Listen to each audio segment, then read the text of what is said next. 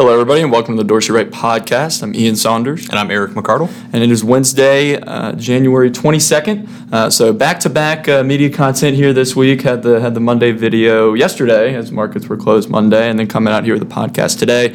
And really a lot of the same themes that we've seen continuing over the past couple weeks. We're looking at domestic equity markets continuing to rise steadily here this morning.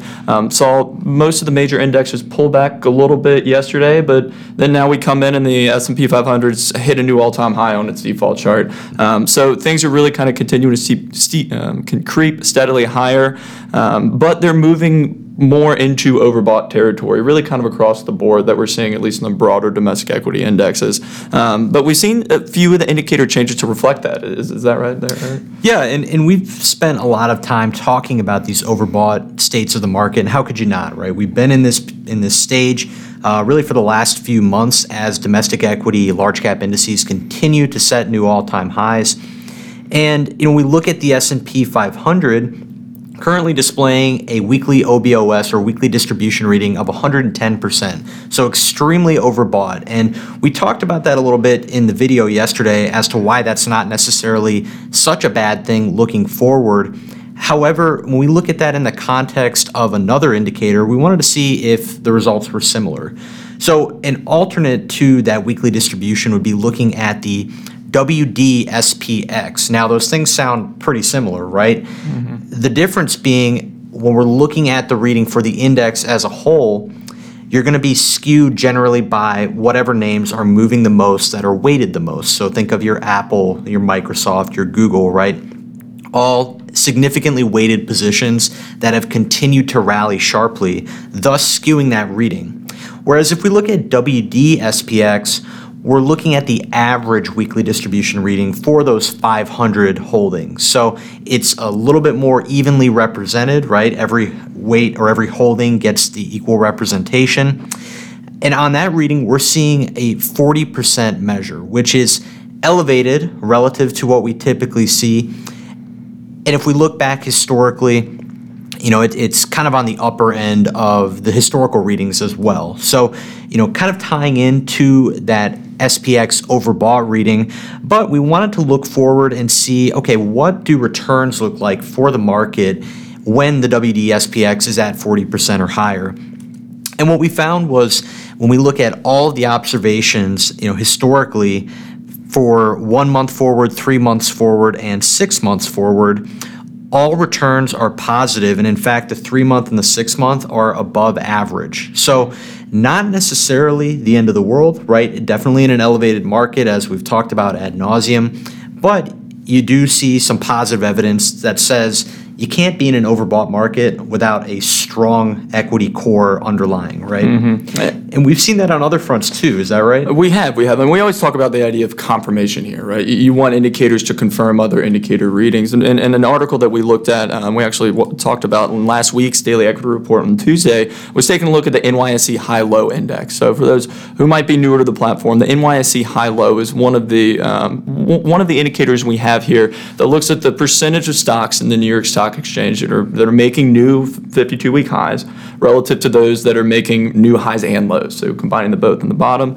But really what it's looking at to see, okay, well, how many stocks are moving to that new upside target? And that has some pretty extreme moves that we've seen there. Pulling up the chart, you can see it's moved several column changes in the past year. It moves around quite a bit, and it recently reached the 94th percentile. So it moved up to 94% right there at the end of last year, really. But if we take a look at the same way and we look, okay, well, when the indicator moves above 90%, a lot of times people are going to identify that as, okay, things might be getting too extended, maybe looking for time for a top, right? That's a general kind of theme. But if we take a look at returns after the indicator moves above 90%, we actually see, in a similar vein to the WDSPX, pretty positive returns looking 1 month, 3 month, and 6 months out as well. Pretty similar returns, honestly, from what we saw on the WDSPX there. So 6 months out, you're looking at an average return of about 6.5% there when the NYSE High-Low moves above 90%. So really, that's just meant to say, yes, things might be in overextended territory. That doesn't necessarily mean you need to wait for the big fall off the cliff cliff, right? Equity markets, as we've said in the past, they're meant to breathe. It can't go up forever, although that would be nice. It has to pull back at some point, and so a little bit of a pullback here and there is not anything to be afraid of, I guess, in the near term. But nonetheless, things are still looking relatively strong for most areas that we're seeing here this morning. But there are a few laggards that we're seeing in the market. Is that right? Yeah, there are, and one that comes to mind is Boeing, right? And this has been a name that we've talked about, a couple times throughout the last year, as it's been in the news a lot. Obviously they're going through a various amount of issues at this point, but yesterday breaking a triple bottom at 320 on the default chart to return to a sell signal, and then violating support at 320 to move as low as 308. And this had been kind of a last stand support level for the stock. We've watched it trade in a relatively range-bound, consolidated manner throughout the year, but definitely showing weakness here. It's a 2-for-5er, returned to a negative trend in October of 2019. I know this is a popular holding for many clients and many advisors, but definitely want to steer clear of adding new money at this point. However, when we look at alternative ways to play this, and I'm sure many of you are thinking, okay, we like the area of the market that Boeing is in, but maybe we don't want to hold Boeing. Great opportunity to swap it out for an ETF. And when we look at an ETF that is focused in that same space but doesn't have a whole lot of exposure to Boeing, we can see that XAR, the S&P Aerospace and Defense ETF from State Street, really shows you a great substitute for that exposure. Boeing is less than 4% of the holdings. XAR is currently displaying a 5.76 fund score, which is superior, near a perfect 6. Positive score direction, trading on multiple consecutive buy signals at an all-time high, and is actionable, right? We've talked a lot about how the market is heavily overbought, extremely overbought in some cases. Mm-hmm. This is an area you could add money to work today and feel pretty comfortable with doing so.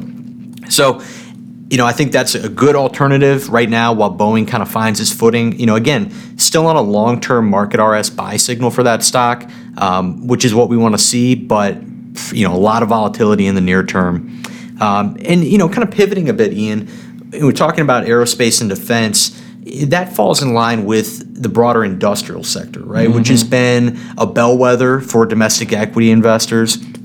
We look at it on asset class group scores, and it's ranked third of 135 overall groups. So extremely strong as a group, which really lends to the strength that has been carried over into the long-term picture of Dolly, where it sits as the number 2 overall sector in the Dolly rankings. Mm-hmm. So a great area that is also actionable when we look at the iShares U.S. Industrial ETF, ticker IYJ. We see a product that is on a 4th consecutive buy signal at an all-time high with a 4.4 fund score, so actionable from an OBOS reading as well, showing 56% on that weekly distribution. So industrials, aerospace as a whole, looks like a good place to put money to work in this overbought market. Yeah, absolutely. And in terms of some other places, for those of you that might be looking to put money to work, we had another change actually recently in Dolly. So if you can look at the Dolly rankings on that main overview tab, but if you change it to the Dolly details tab, one of the other, indicators that we have there is the cash percentile rank for each of the asset classes. So what that's looking at is taking a matrix of representatives from each of the asset classes. So each asset class has its own matrix. And then we put money market, we put cash into that matrix to see, okay, well, where does cash rank relative to everything else? What percentile is it in, right?